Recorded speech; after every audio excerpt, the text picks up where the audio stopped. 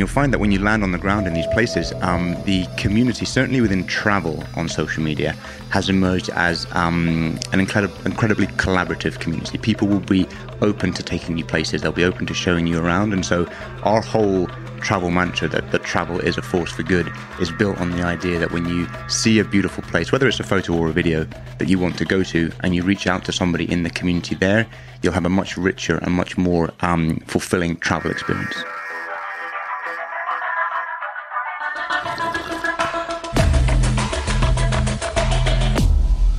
Bulletproof Radio, a state of high performance. You're listening to Bulletproof Radio with Dave Asprey. Today's cool fact of the day is that planting trees, like a lot of trees, could give us a fighting chance to turn around climate change. You might not know this, but I'm one of the guys behind the X Prize for carbon capture, where I donated some money to create a prize so that we'll find a way to get carbon out of the air and hopefully even do something useful with it. And my bet is actually on building up healthy soil, which, by the way, requires animal poop. But even if you don't have animal poop in your soil, planting trees on just 0.9 hectares of land could trap about 2/3 of the carbon released by human activities since the start of the Industrial Revolution. That means you don't have to knock down a city, you don't have to take over farms or natural grasslands. You just reforest things, maybe things that grew corn, because who wants to eat that crap anyway? Now, our planet does have plenty of that land available, and this is based on satellite imagery to see how densely trees grow naturally in different ecosystems. And we actually could do 205 metric gigatons of carbon in about a century, and we'd have somewhere cool to walk. When you hear someone talk about blood sugar, you might zone out. That's because a lot of us think that it's only relevant to people with type 2 diabetes. But blood sugar is a topic that everyone should understand. If you want to feel good and have energy, you need to balance your blood sugar. Research shows that even healthy people have wild swings in their blood sugar right after they eat, and spikes in blood sugar make your pancreas work harder. They also make you older, and they put you at a greater risk for weight gain, heart attack, and stroke. Here's why I'm talking about this. Bioptimizers has a new product called Blood Sugar Breakthrough. You take 2 capsules 15 minutes before a meal. Your body will push carbs and glucose into your muscles for use as fuel instead of fat. That means you get stable energy and you don't have that post-meal crash. Better yet, you can improve your workouts and get better gains at the gym. But the biggest benefit is that it'll improve your overall health. Just go to bloodsugarbreakthrough.health/Dave for an exclusive 10% off. For 25 years, I've had a strong passion for understanding the science behind why we age and what we can do about it. One of the most groundbreaking discoveries in the last 2 decades is senolytics. Senolytics are plant-derived or pharmaceutical ingredients that can help your body drop old, worn-out cells. Scientists call them senescent cells, and in my books, I call them zombie cells. As you age, those senescent cells build up in your body. They live for a long time, and they eat up your energy. There is a hack for this. It's called Qualia Senolytic. Your podcast sponsor, Neurohacker Collective, created Qualia Senolytic. It eliminates those zombie cells and has a clinical study that supports its effectiveness. I really felt a difference in how my body moved after just a couple months on Qualia Senolytic. It's upped my energy level even more, and my joints feel really good. If you're over 30 and you want to use a clinically tested formula to help you feel younger, try Qualia Senolytic. To get younger now, visit neurohacker.com/Dave and try it risk-free for up to 100 days. Use code DAVE at checkout to get 15%. That's neurohacker.com/Dave. Use code DAVE. Now, my guest today leads a company that sends people on adventures all over the world. And that means he's got a vested interest in making sure that, the places all over the world that are worth going to stay that way. And we're going to talk about just all the natural wonders on the planet and what it does for your brain and how you can travel really effectively. And if you haven't guessed who I'm talking about, today's guest is a serial entrepreneur, investor advisor, and the founder and CEO of Beautiful Destinations, which is an award-winning destination, I don't know what to call it, agency, Instagram account, all kinds of cool stuff. But if you've seen pictures, that are like almost National Geographic quality, but it's places you can actually go without needing a team of sled dogs and stuff like that. Although there probably are sled dogs in some of what he does. The guy's name is Jeremy Jauncey, and he's a fascinating guy with about 30 million people following his travel content across all the different things that he works on. So, Jeremy, welcome to the show. Thanks for having me, Dave. When we first talked about doing an interview, I was sort of like, all right, why are bulletproof people, going to care about what you have to say? But when we got to know each other, I'm like, all right, you've been thinking a lot about what travel does for the human psyche. What shifts have happened in travel and in the way people spend their money over the last just even 20 years? Yeah, so there are economic shifts. As we've seen, a rising middle class combined with decreases in the price of air flight, people are just traveling more. I think last year we saw 1.8 billion international travel trips. And as an industry, there's trillions and trillions of dollars of GDP created through the travel industry. I think it's now about 10% of global GDP coming from travel. So we as a race are traveling more.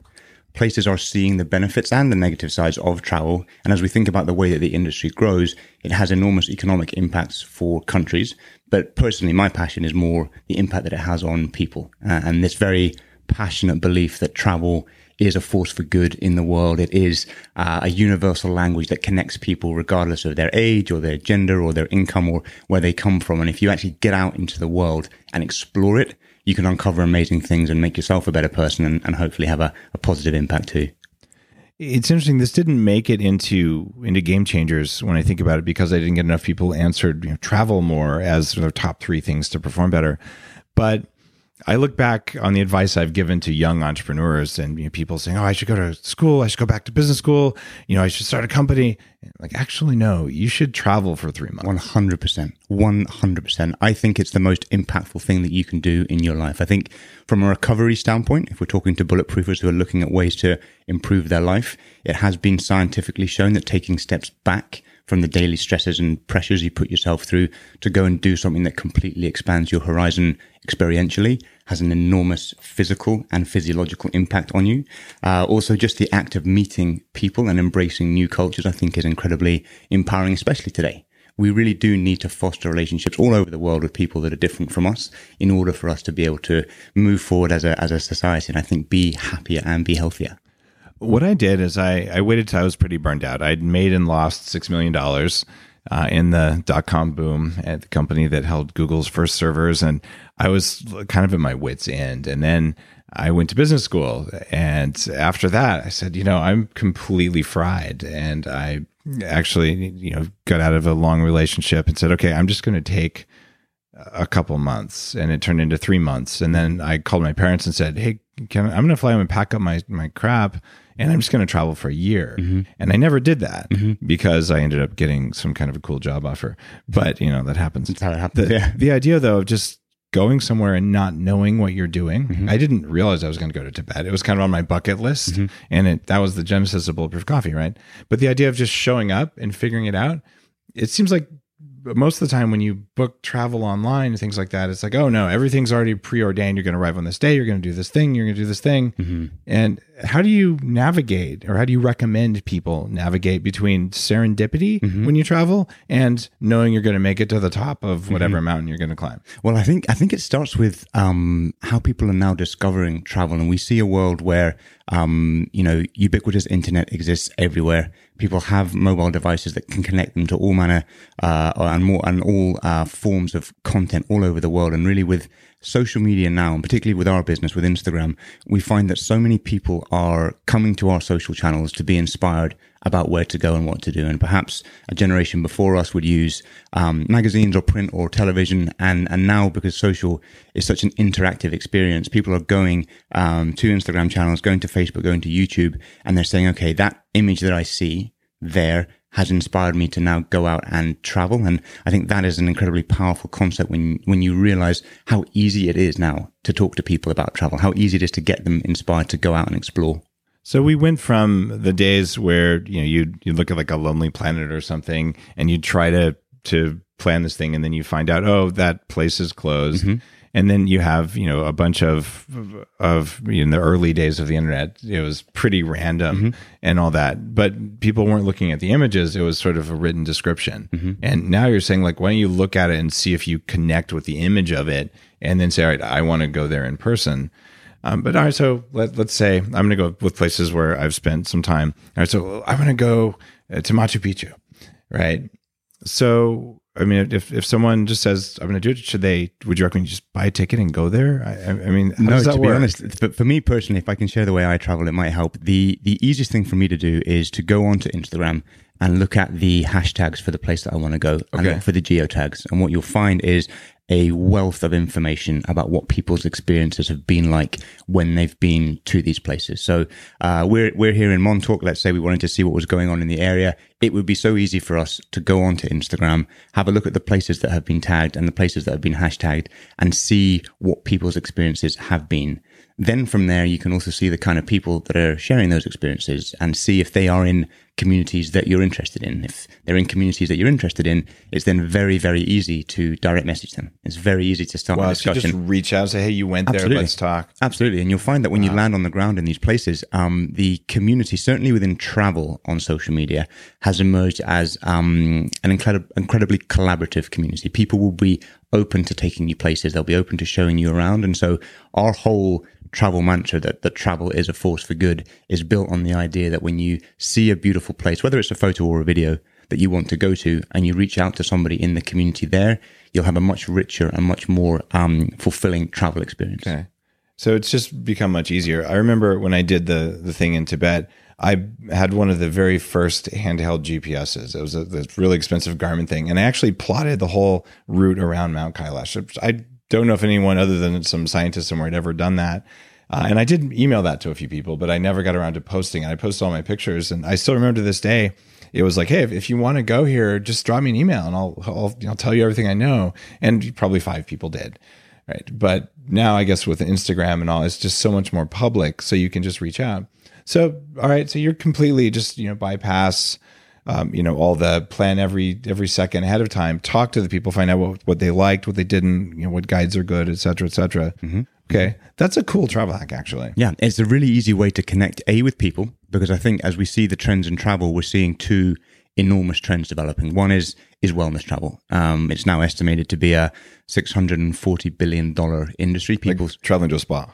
So no, actually traveling for complete wellness. So this could be to go to a spa. This could be to have your blood work done. I did this maybe a month ago. Like medical tourism kind of stuff. Yeah, medical tourism, just to get a sense of where you're at. It's amazing. It is amazing. And to do it within an environment where you are completely relaxed and having a really deep and engaging travel experience, I think adds a new dynamic. You were going to say deep and engaging bone marrow extraction. Yeah. But all right, I have a travel experience. I know you've done that and the stem cell stuff. I probably wouldn't do that if I was traveling to a beach in Thailand. But to be honest with you, that growth of wellness tourism is across the board. It's people who want to go and exercise more when they travel. They don't just want to lie on the beach. It's people who want to go on mindfulness trips or yoga retreats. And these are things that society is asking for. And I think it presents an enormous opportunity when you look at ways that you can combine health and wellness with travel. Because for so long, people have thought of travel from an economic standpoint as one of the softer industries, right? They've said, well, listen, travel's fun. You go on your vacation. It's something that's not really contributing to the economy. But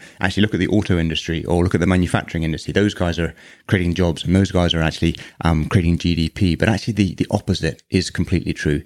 The travel industry, economists often reference it as the ATM in the world, the ATM of the world, because when you land in a place for the very first time and you pull out your credit card or you pull out your cash, you are instantly putting money into the economy. If you think about the taxi driver that might drive you from the airport or the coffee shop barista, instantly that cash is going into local people's hands.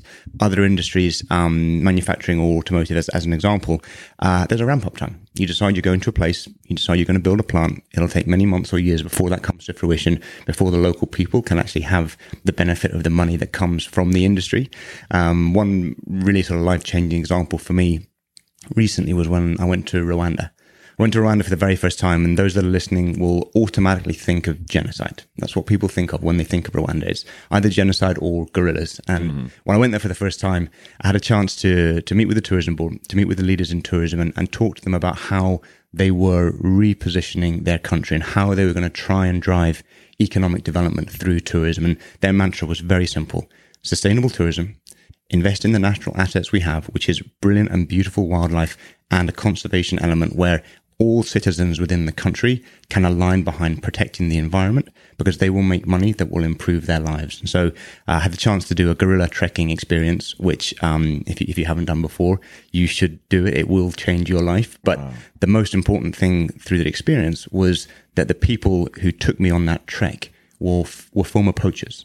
So these were men and women who, because they had no other means to support themselves, they had no other means to make money, had to kill wildlife and then sell it on the black market. Now, the government came in and said, why don't we change that dynamic? Why don't we give these people a chance to understand that they can make more money by conserving the environment? They can make more money through tourism, and that people who will then come and have this magical tourism experience will pay for it, and the poachers can then become guides. And so all of my guides were former poachers who had said that in their previous lives, they were miserable, they were unhappy, they didn't want to do what they were doing, but they had no other way to make money. And now, because of sustainable tourism, they have much richer lives, financially, emotionally, and also they're enabling these amazing experiences for tourists who come in to the country. It's interesting that you talk about, terrorism and guerrillas, but the other kind of guerrillas in Rwanda. And I went to Cambodia. It was about 15 years ago, not more than a few years after the Khmer Rouge were running things there. It was one of the most impactful things of my life was that trip, because I've studied trauma. I've looked at PTSD. Like I've done really heavy duty neuroscience work on what trauma does to individuals and populations. And instead of having a bunch of sort of quivering people like, oh my God, I saw the most horrible things happen to my family members in front of me. There were people who made $1 a day and were smiling, and these weren't forced smiles, they were real smiles, and singing songs, and generally had a level of resilience that I didn't even understand was possible, and probably isn't in the West. But just to see that was transformative, and to realize that if you're in a country that had a really rough period recently, just watching the recovery of the society itself will change you. 100%. I mean, really what you're touching on there is it's just the core of travel. It's what travel does to you. I think if you're an entrepreneur, even if you're just working in a normal 9-to-5 job where you don't get out and see the world, you lose the context of how amazing the place is. And so our whole business focus, it's in our name, is beautiful destinations, going to places all over the world that are beautiful, the way that they look, but also the people that are there. And I feel so passionately that if you get out and you explore, you will have these life-changing experiences that you have absolutely no way to plan. Like you talk about the founding story of Bulletproof. You went to the other side of the world, had a cultural experience with a completely different set of people that you learned from and were able to bring back. And now millions of people benefit from that cultural experience that you had when you traveled. I think when you find, from a traveling experience standpoint, there is always something to talk about with a person. If you go out with a positive mindset, if you go out with the belief that inherently people are good and they will welcome you, you will find the most enriching experiences when you're outside of your day-to-day comfort zone. And really, to provide context to that, it doesn't just mean jumping on a plane, going to Bali or Australia and discovering yourself on a mindfulness retreat. It really is a mindset that says, I will be open to new cultures. I will be open to different people. I will cross the street to that deli that is run by a group of individuals from another part of the world that I know nothing about, but I will go with an open mindset, because every day I walk past that deli and maybe I make a judgment because of where I think they come from or the type of food that they sell. But actually, if you spend the time with these people, you'll see that they're just the same as you. We all care about the same things. We want to be successful. We want to be happy, and we want to love and we want to be loved. And that's all over the world. So if travel can help you understand that, then you can have an impact. Okay. I have a question for you. I don't know if you have good advice. Okay. I'm 6'4". I'm a big white dude. Okay. I can remember a time traveling through China with some friends who were Chinese, and people see me from 3 blocks away because I'm a foot taller than the average person. And then all the people trying to sell me cheap plastic crap, they come running, like 20 or 30 of them in a mob around me. And I learned how to say in Chinese, no, thank you. No, thank you. How to escalate to the rude thank yous. And finally, I had one guy who followed me for 10 blocks. Yeah. And I asked my friend, how do you say, I will kick your ass? Right. In Chinese. So I wish I could say it for people now, but I forgot. And so I look at the guy and go, I will kick your ass. And he looks at me and says something and, runs off. And my friend's rolling on the floor. Her name's Amy. And she goes, you know what he said? He said, you don't have to be a barbarian about it. Okay. There you go. And it's like, okay. Yeah. So how do I walk the line between being like a magnet? Literally, they see like Target. How do I be less of a target? How do people who don't look like the people where they're traveling avoid that? Oh God, that's a good question and a very hard question to answer. I think, to be honest, I'm not 100% sure that there's anything you can do culturally. I think it's really more a mindset thing to go into these new places with an understanding that many of these cultures are different. There are many cultures around the world where commerce and trade is very much a people-to-people thing. It's a face-to-face thing. And I've certainly experienced that in China. I've certainly experienced that in parts of the Middle East and Northern Africa, where it's not that a person is being rude by being in my face. It's the way that they communicate. And it's the way that their culture does conduct business. And I think, if anything, it's more maybe recognizing that we are as much a guest in their culture, and then changing the mindset so that we try and understand where they're coming from. I think that's probably the best thing I'd advise people try and do, but it's easier said than done when there's people shouting in your face. One of the other things that I found just enlightening, and even to this day useful, was looking at negotiating styles in different countries. I love going to local markets. And like again in China, it was you negotiate until they yell at you and tell you that you're not a real man, or you're not a good enough customer for me. And like, okay, I got a good deal, and you can yell at them, and then like, oh, this guy's actually going to leave. But it's not like an angry yelling. It's just, it's a normal just way you signal. But if you go to South America, it's totally different. If you acted that way, they'd probably punch you, right? So to understand those things, and then you bring that back into your normal business life, it's kind of cool. It's fascinating. It is an area because obviously business is a huge passion for me as well as travel. It's an area that I feel I learn so much when I'm traveling. When I'm doing business in Japan, and I'm sure you've been to Japan many times, you know what that experience is like. Just the dynamics, the chess that you play when you're negotiating deals with the Japanese is so fundamentally different to the way that you communicate with New Yorkers in the US, or the way that you communicate with Emiratis in Dubai or Abu Dhabi. And I think having those experiences, it certainly tests you from a business standpoint. I get a lot of fulfillment going into these negotiations and knowing that I have to adapt my style and I have to step up my game if I want to be able to do deals all over the world. And so, all the time I am finding that I have to adjust the way I try and get a deal done if we're trying to do something in Africa, which is very different to the way we might do something in the UK. And so that's a skill that I think you try and push yourself to learn. And so Canada, the leader in Canada, and I live in Canada, I think he's a supermodel, as I understand it, Justin Trudeau. I don't follow politics that closely, but I know he got a lot of flack for dressing in traditional Indian clothes when he visited India, right? And they're saying, you're not from India. How dare you do that? What's your best practice when you go to a new country? Like, should you buy, the Thai fisherman pants, or should you just like wear your Western clothes? Like, how do you walk that line? Yeah. So personally for me, it all comes down to the people that I'm with and the cultural experience that I'm having. So I think the starting point really is not to make any assumptions, which is something that I only learned later in life. I really did assume as I was going into a lot of these countries that because I come from the UK. This is my view of the world. This is the way the world is. I think it probably took me into my late 20s to actually realize that, okay, this guy who grew up in the middle of Australia, or this lady who grew up in Egypt, she just her worldview is different to mine. And so if I don't go in with a respect and understanding, it's just not going to work. So when it comes to wearing local clothing or buying local product, I'll always ask first and say, is this appropriate? Like, am I respecting where you're coming from? Okay. If I want to wear this stuff or be involved in this stuff? And in 99% of the times, Dave, my experience is it's seen as a massive compliment, and it's seen as something that really enriches and supports the relationship that you then have. So you're not going to step in a kimono sort of situation like Kim Kardashian?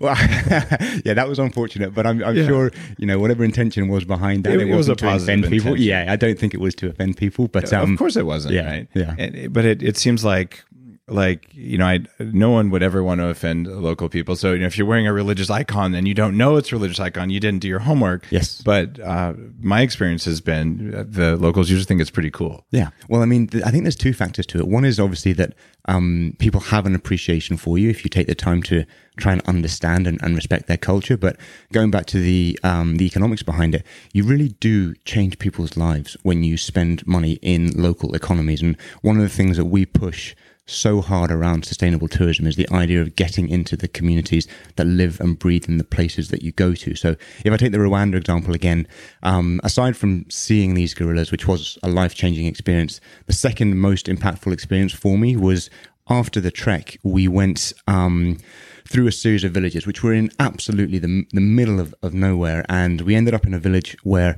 a group of local people had set out all of their wares, these beautifully made, it was amazing, these beautifully made baskets and hand-carved gorilla souvenirs. And we sat down and I talked to them about what tourism had done for them.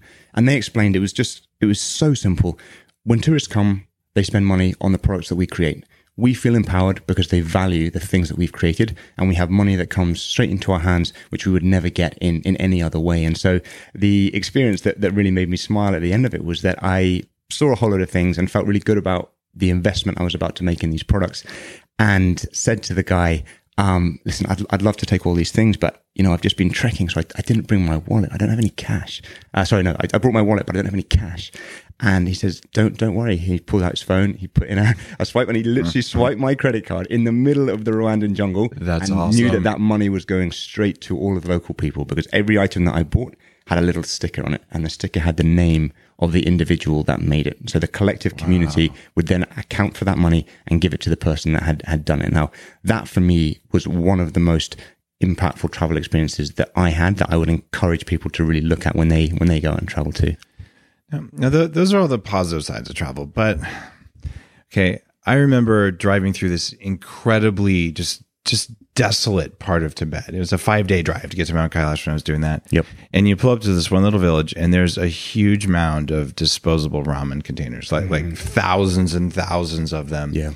And, you go to the remote parts of Nepal, and there's water bottles stacked all over the place. Yeah.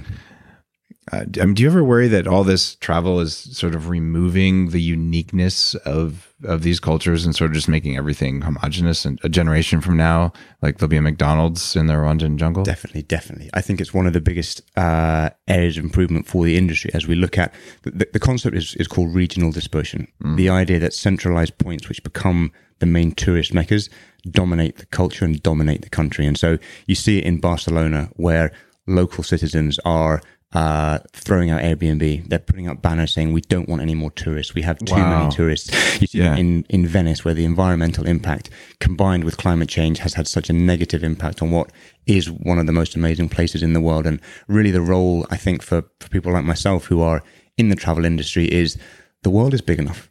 People are welcoming enough.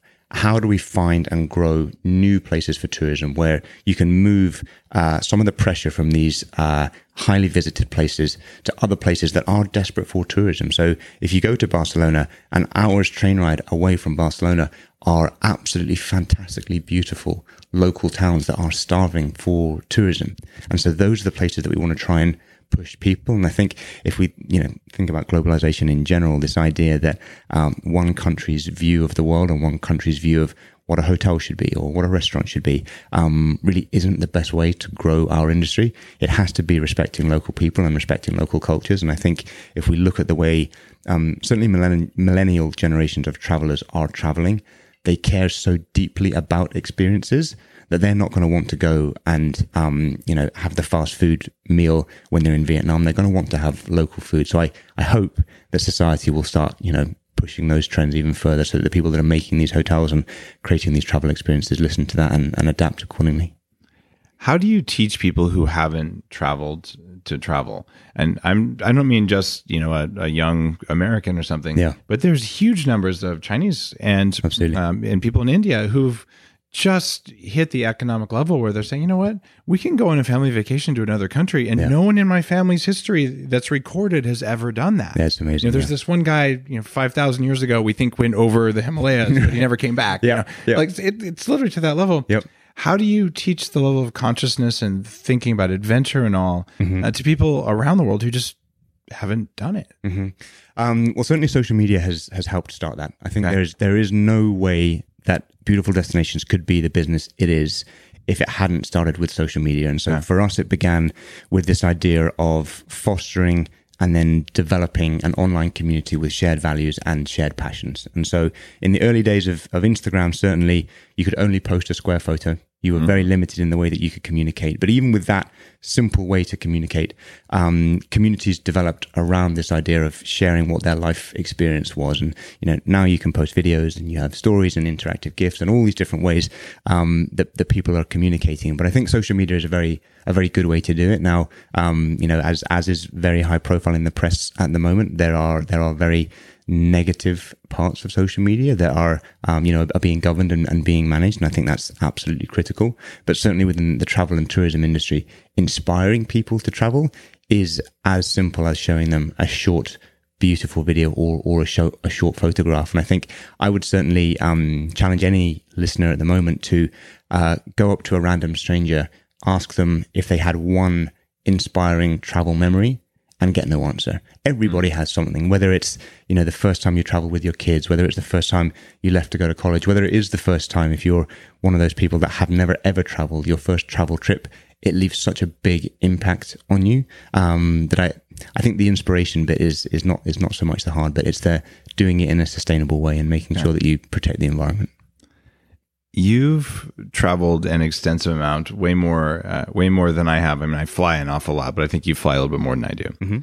You mentioned you were going to Egypt for 8 hours or something. I don't remember where, but some crazy place on the other side of the globe. Yep.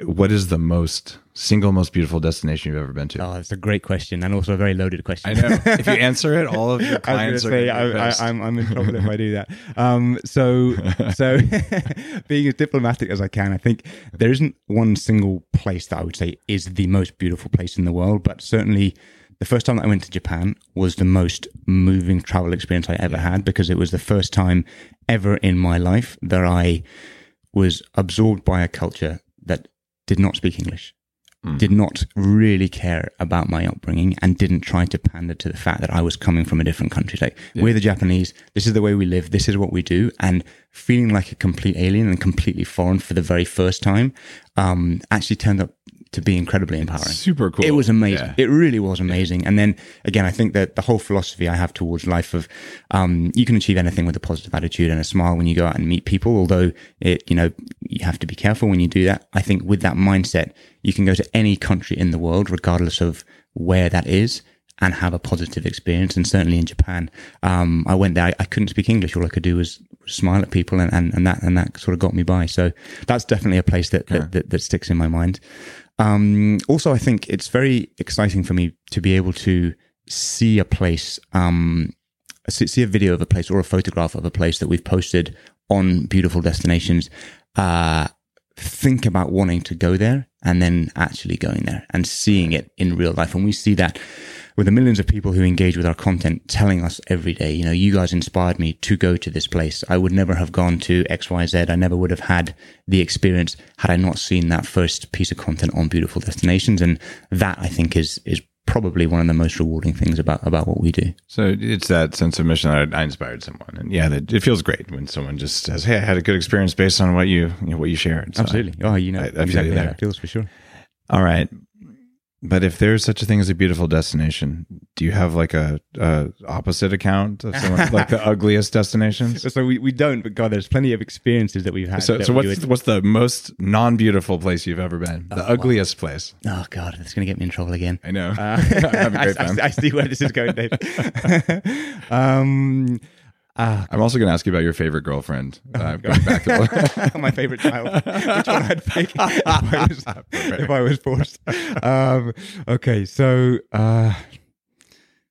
okay, I am struggling here. I think that the most difficult travel experiences that I've had have actually been of my own making, where I've gone to a place and not realized either that I needed certain vaccinations to get there, and very recently, that was tough actually. Very recently, went to a part of East Africa without checking the vaccinations that I needed, got to the airport and realized that they weren't going to let me in the country if I didn't show my yellow fever. Do you ever just like fudge the little document? Oh, well, this was a tough one because I physically had to bring out the yellow yellow fever mini passport, which is what you need to show you've had the injection. Fake. Yeah, and I mean, I don't think even you could have fixed it on 10 bulletproof coffee. So I had to go and see these guys and say, listen, I haven't got it. What's my option?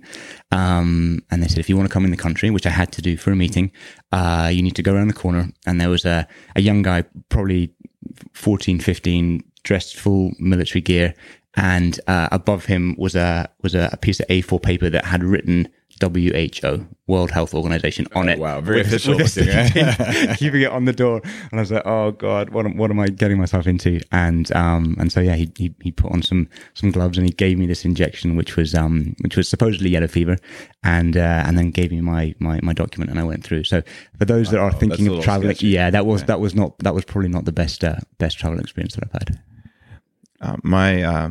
My wife was going to do Doctors Without Borders. This was before I met her. Amazing. And so she did all of the travel vaccines all at once, the way they make you do it. And she was working in an emergency room at the time. And the day after all of the injections at once, she got meningitis. Wow. Like her brain swelled up, and she told the nurse, hey, I can't actually see this patient right now because I can't remember anything between the chart and when I look in their eyes.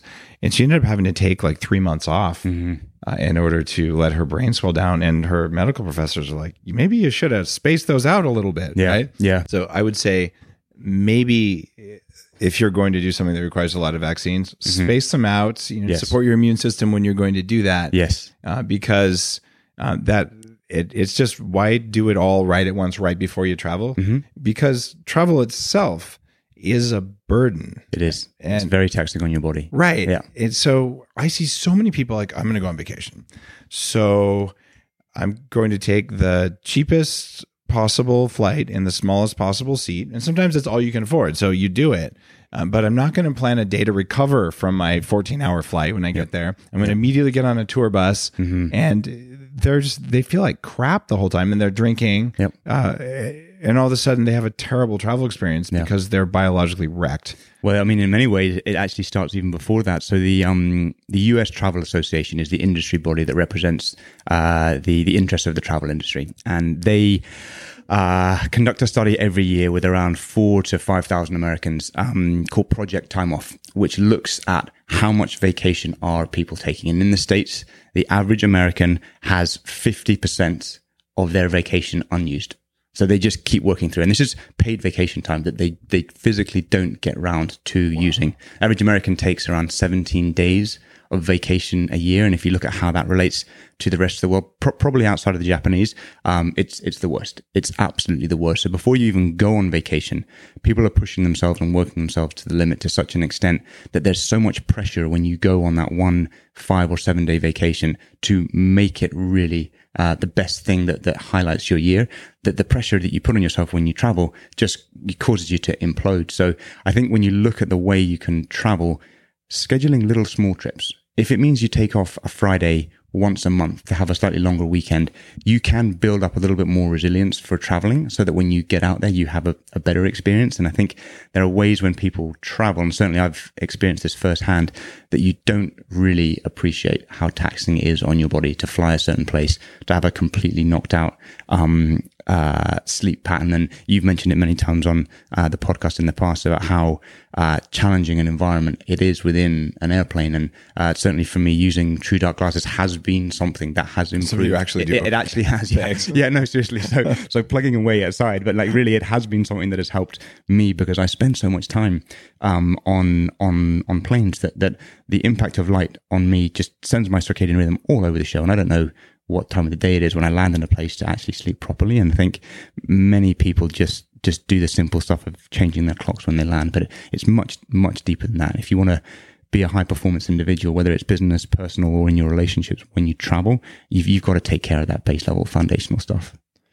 When I first became a professional traveler, not for vacation and beautiful places like you do, but usually conference rooms around the globe for work, I was really wrecked. I did this road show once. It was 3 cities a week for 6 weeks. Wow, that's brutal. And it was something to do with cloud computing. I don't remember. But I was almost disabled cognitively. I don't know what city I'm in. I don't know what I'm going to say on stage, but I'm just going to sort of stumble through it. Yeah. Just because I didn't know how to sleep, I didn't know how to eat, and I didn't do all that. And I feel like there isn't really a travel resilience guide that's out there. So give me your tips. I talk about them scattered all over the podcast. But give me what you do, because you're like the super traveler. Yeah. No, I think it's a great point. I think there are ways that you can handle your travel better. The foundational element for me is your basic health and fitness. What is the routine that keeps you active, that keeps your body moving? Certainly there are. If you want to be on the more extreme side of things, you can read books like The Oxygen Advantage. You can look at Wim Hof. You can look at tools that will enable your body to oxygenate itself better, so that you just have a more efficient engine. Yeah. For those people that want to be a little bit more accessible and fit it more into their lifestyle, just having a consistent exercise regime before you travel, I think, is critical. It sets your body up to be able, hopefully, to recover when you go and you sleep. There's also a foundational element of nutrition. When I travel, I really don't have any caffeine personally about 8 hours before I fly. When you don't travel, okay, but you drink. We had coffee before. Oh yeah, so coffee is a it's a foundational routine of my lifestyle, but just not when you fly. Yeah. So for me personally, it wires me too much, and I'm just confused. So most people make this mistake. They turn up at the airport, and they wait for their flight. They get onto the flight, and airplanes serve a meal about an hour into the service. Oh, yeah, so they have don't their do meal. that. So don't do that. So they have their meal, and then whilst they're having their meal, they'll obviously watch the screen, and they'll watch some kind of movie or some kind of piece of content to keep them engaged whilst they're eating. Then at that point, they'll start to try and fall asleep. And if you think about the system that you're going through, it's completely backwards. It's so right? broken. You're putting plain food, which in many cases needs to be processed, needs to be full of preservatives, needs to be full of additives, because it's being shifted all over the world. It's not packaged in a good way, and it's full of junk. So don't eat it. Just don't eat it. Really, the simplest thing to do is, if you are going to arrive at the airport, I'd recommend you arrive at the airport a little bit earlier. Have a big meal then. So I'll have a full meal an hour before. So you eat before you fly. Interesting. I usually fly fasted or just on fat. Like I'll do bulletproof coffee beforehand. Yep. Because you want some ketones present. Okay, and you actually feel good when you do that. So people listening, try both. I was going to say, definitely try both, because I find that having a meal an hour before the flight is due to take off, making sure that I'm diligent when I'm on the flight to not look at electronics or use true dark glasses if I'm going to, but then read for an hour or two as the flight's going on. I'm sort of 2.5 hours before the time that I want to sleep. My body's processed most of the food. I'm not stimulated. I haven't been drinking alcohol. There hasn't been sugar in my system. And then I just sleep much, much better. That's nice. That's the simplest thing for me to tee myself up to sleep well during the flight.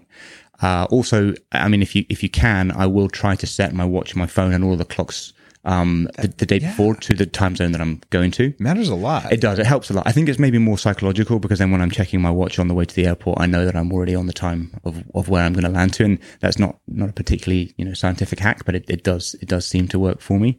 Then when I land on the ground, my particular type of travel means that I'm usually going straight into meetings. So then that's when I'll have a caffeine fix, and that will fire me up and get me ready to go through the day. Okay, that makes sense. Definitely the landing and then having caffeine if you land in the morning works really well. Do you do something different if you're flying east to west versus west to east? Yes, I think depending on what time of the day I'm landing. If I'm landing and going straight to bed, then I won't eat. I will do, I'll do a fast all the way through, and I'll find that usually I'm tired enough that I can get into the place that I'm landing. And that first night, I usually sleep pretty well. I think most people, when they look at those longer haul flights will sleep well on the first night. It's the second and the third when the system starts to go a bit screwed. But I won't eat. I'll go straight to sleep, and then I'll start my new day as I would if I was in the place that I'd left. It's interesting you said that, because I just interviewed the author of Why We Sleep. And he talked about how even if you're not flying, just staring at a bright screen at night for an hour has a 3-day hangover in sleep quality. Absolutely. So you're getting circadian disruption. It wouldn't surprise me if you have that 2 or 3 day hangover. So I'm pretty religious every night after I land about walking around in weird red sunglasses, because for me that's been the biggest circadian thing, to the point I don't get jet lag. But if I don't do that, I get jet lag, and I don't like jet lag. Well, I mean, it also helps if you know your chronotype. So, I mean, I know that I'm a lion. I know that I wake up super early. That's just the way that I'm set up. You're one of the bad people. I'm one of the bad people. Yeah, I'm one of those people that you morning people made you feel bad your whole life for staying up late. Yeah, interview's over. So I'll know that if I'm landing somewhere 5 a.m. the next morning, I'll be into it. So I'll try and schedule the important meeting that I'm having 8, 9, 10 a.m. because I know by the afternoon I'll just not be as good. So if you know your chronotype, that certainly helps. And then the base level foundational stuff around your health and activity, and then your supplementation, you should be good. Okay, beautiful. What do you do for your staff? I mean, you have hundreds of people going to these most beautiful destinations all over the planet. Yeah. They're flying everywhere. And I mean, okay, I will just admit it. I'm 6'4". I fly business class all the time because you put me in economy. It's tough. It shouldn't be legal to put people over 200 pounds in economy. It's like putting chickens in those tiny crates. It's just not okay. Right. So, but a lot of times there isn't a travel budget for that. And you're saying, all right, you're, and certainly I did this when I was younger. Like the company's like, I don't care how tall you are. Your travel budget's $200. I'm like, all right, yoga positions for 4 hours. It's hard. What do you do for your people who are traveling their butts off on limited budget? Yeah. I mean, it's really hard. I mean, to be honest, we're probably not doing enough, and we're not doing as much as we could, because I think the simplest things when we look at the way we try and help people when they travel is to control the controllables. And there are certain things that are in our grasp as a company that we can help change. So do people have access to good nutrition? Do they at least know what good nutrition is when they travel? If you're not in a position, or we're not in a position to be paying for business class flights for everybody, understanding and accepting that they're going to have poor sleep quality, that they're going to have a more difficult time when they're in the air and when they're landing, trying to work in some kind of recovery framework for them when they land is something we definitely think about. I mean, it's a big challenge, and I think it's a big challenge really across small and growing companies all the way to big multinationals. That it is the same challenge of understanding how do you build into a person's travel schedule the fact that it can be quite taxing on their body, and if you want them to perform and deliver new business or build relationships, then you have to do something. I think that's my mental note to do better at that, actually. Tell me 5 things that you personally won't travel without having in your bag. Okay. Oh God, that's a good question. So noise cancelling headphones, that's an easy one. God, I think, yes. Yeah, I think everyone can relate to that. That's very, very simple. An eye mask isn't sexy, but it really, really does get the job done. You have one with like kitty cat eyes from Japan? How did you know? You looked in my luggage. So there's those 2 things for sure. I love to read. I think there is always a powerful part in my life for podcasting, but there's also a very important part in my life for taking a step back and reading a book. So I always have something that I read. That's 3. I've been a pair of sneakers, to be honest. I'm very active. Something I love to to work. walk, Yeah. Something just to get out and do some kind of exercise with will always be there with me. I'd say water. I mean, I'd say I have a reusable bottle everywhere I go. That helps a lot. I mean, I think certainly within travel and the elephant in the room whenever I talk about our business is the environmental impact that we have, and we really do. So basically, I've been an ambassador for the World Wildlife Foundation for the last few years, and really tried to invest time in learning about sustainable travel. And one of the things that I learned in working with those guys was that really there are 3 key things you need to understand if you want to have a sustainable impact when you travel. The first and the most important thing is to know your impact. If you don't know your impact, you're not going to care. So there are countless numbers of carbon calculators. There are countless numbers of tools that allow you to put in information that will tell you what your carbon footprint is. And unsurprisingly, I have a large carbon footprint because I fly so much. So 1, I actually know what my impact is. I have a number that I can work against.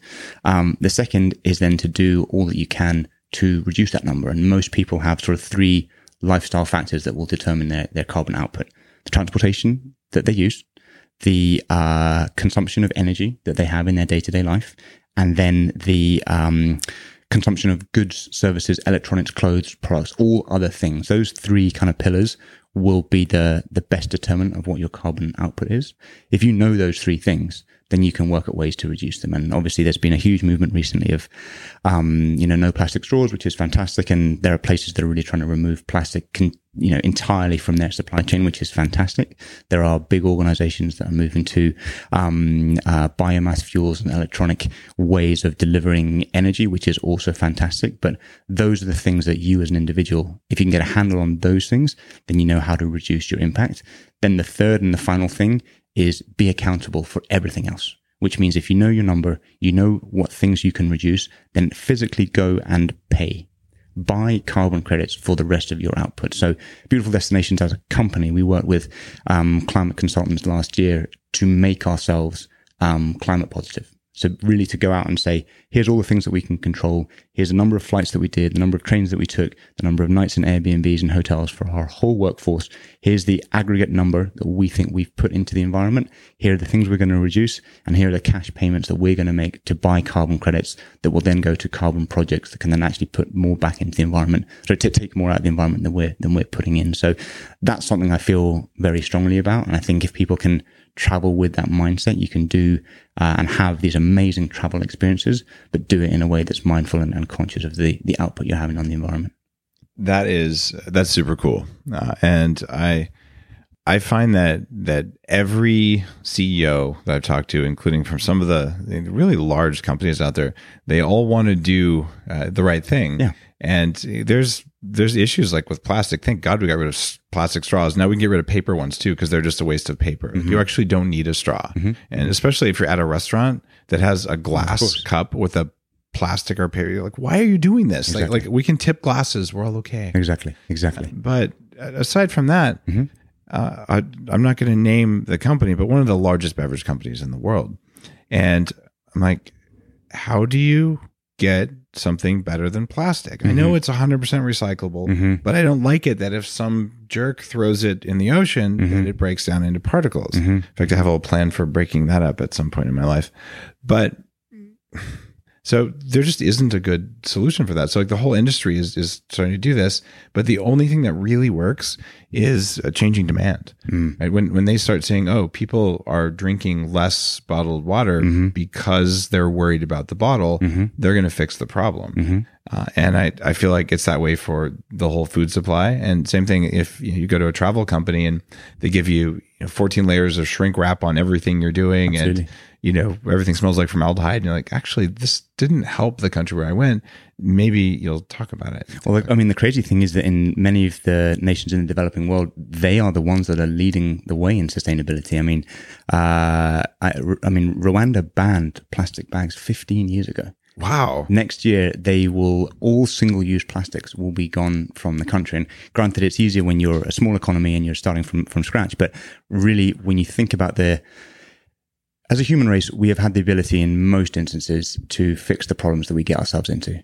If we focus on fixing problems around climate, we will be able to fix things. I really, really do believe that. What we're seeing now, I believe, for the first time in history is through digital and social platforms, the ability for consumers who never had a voice in the past to have a voice and to stand up and say, I don't believe in this. This is what I stand for. This is how we need to change. And if you think about communications that go out from people who would in the past only get their information from one direction, from the media, from TV, from print, without being able to have a discussion around it in a large forum, that's all change. And if we at Beautiful Destinations, we can use our audience and our community to push sustainable travel and inspire people to have these travel experiences but have an impact on the planet, then everybody benefits. And I think to your point, it is the changing nature of consumption that will be the biggest driver of things, and then industry will catch up. But I think there's also an opportunity maybe not to just purely bash the big industry guys and just say, you're the issue, so we're going to completely vilify you. I think there is an opportunity to make them accountable. and say, why don't you guys change your practices? Because a huge multinational corporation with tens, if not hundreds of millions of customers is going to be able to have a much, much bigger impact on the environment that me as an individual, you as an individual are going to be able to have. So if we put pressure on those people to make the right decisions, then we can have a much bigger impact on a global scale.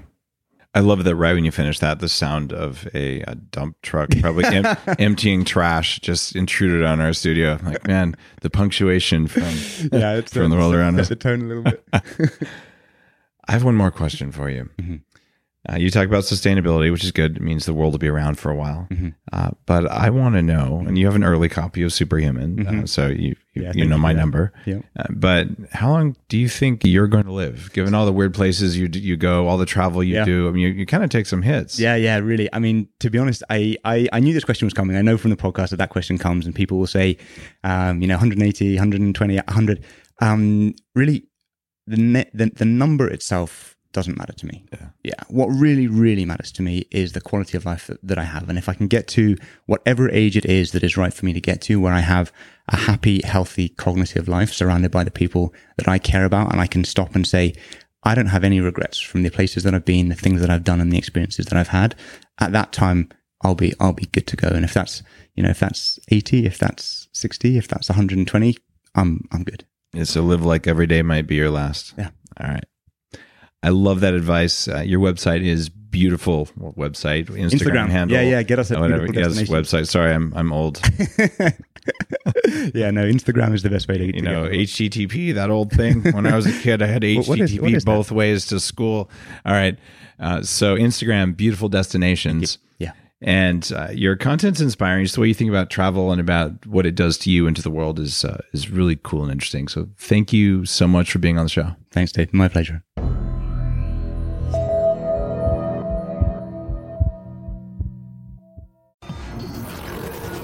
The Human Upgrade, formerly Bulletproof Radio, was created and is hosted by Dave Asprey. The information contained in this podcast is provided for informational purposes only and is not intended for the purposes of diagnosing, treating, curing, or preventing any disease. Before using any products referenced on the podcast, consult with your healthcare provider, carefully read all labels, and heed all directions and cautions that accompany the products. Information found or received through the podcast should not be used in place of a consultation or advice from a healthcare provider. If you suspect you have a medical problem or should you have any healthcare questions, please promptly call or see your healthcare provider. This podcast, including Dave Asprey and the producers, disclaim responsibility for any possible adverse effects from the use of information contained herein. Opinions of guests are their own, and this podcast does not endorse or accept responsibility for statements made by guests. This podcast does not make any representations or warranties about guest qualifications or credibility. This podcast may contain paid endorsements and advertisements for products or services. Individuals on this podcast may have a direct or indirect financial interest in products or services referred to herein. This podcast is owned by Bulletproof Media.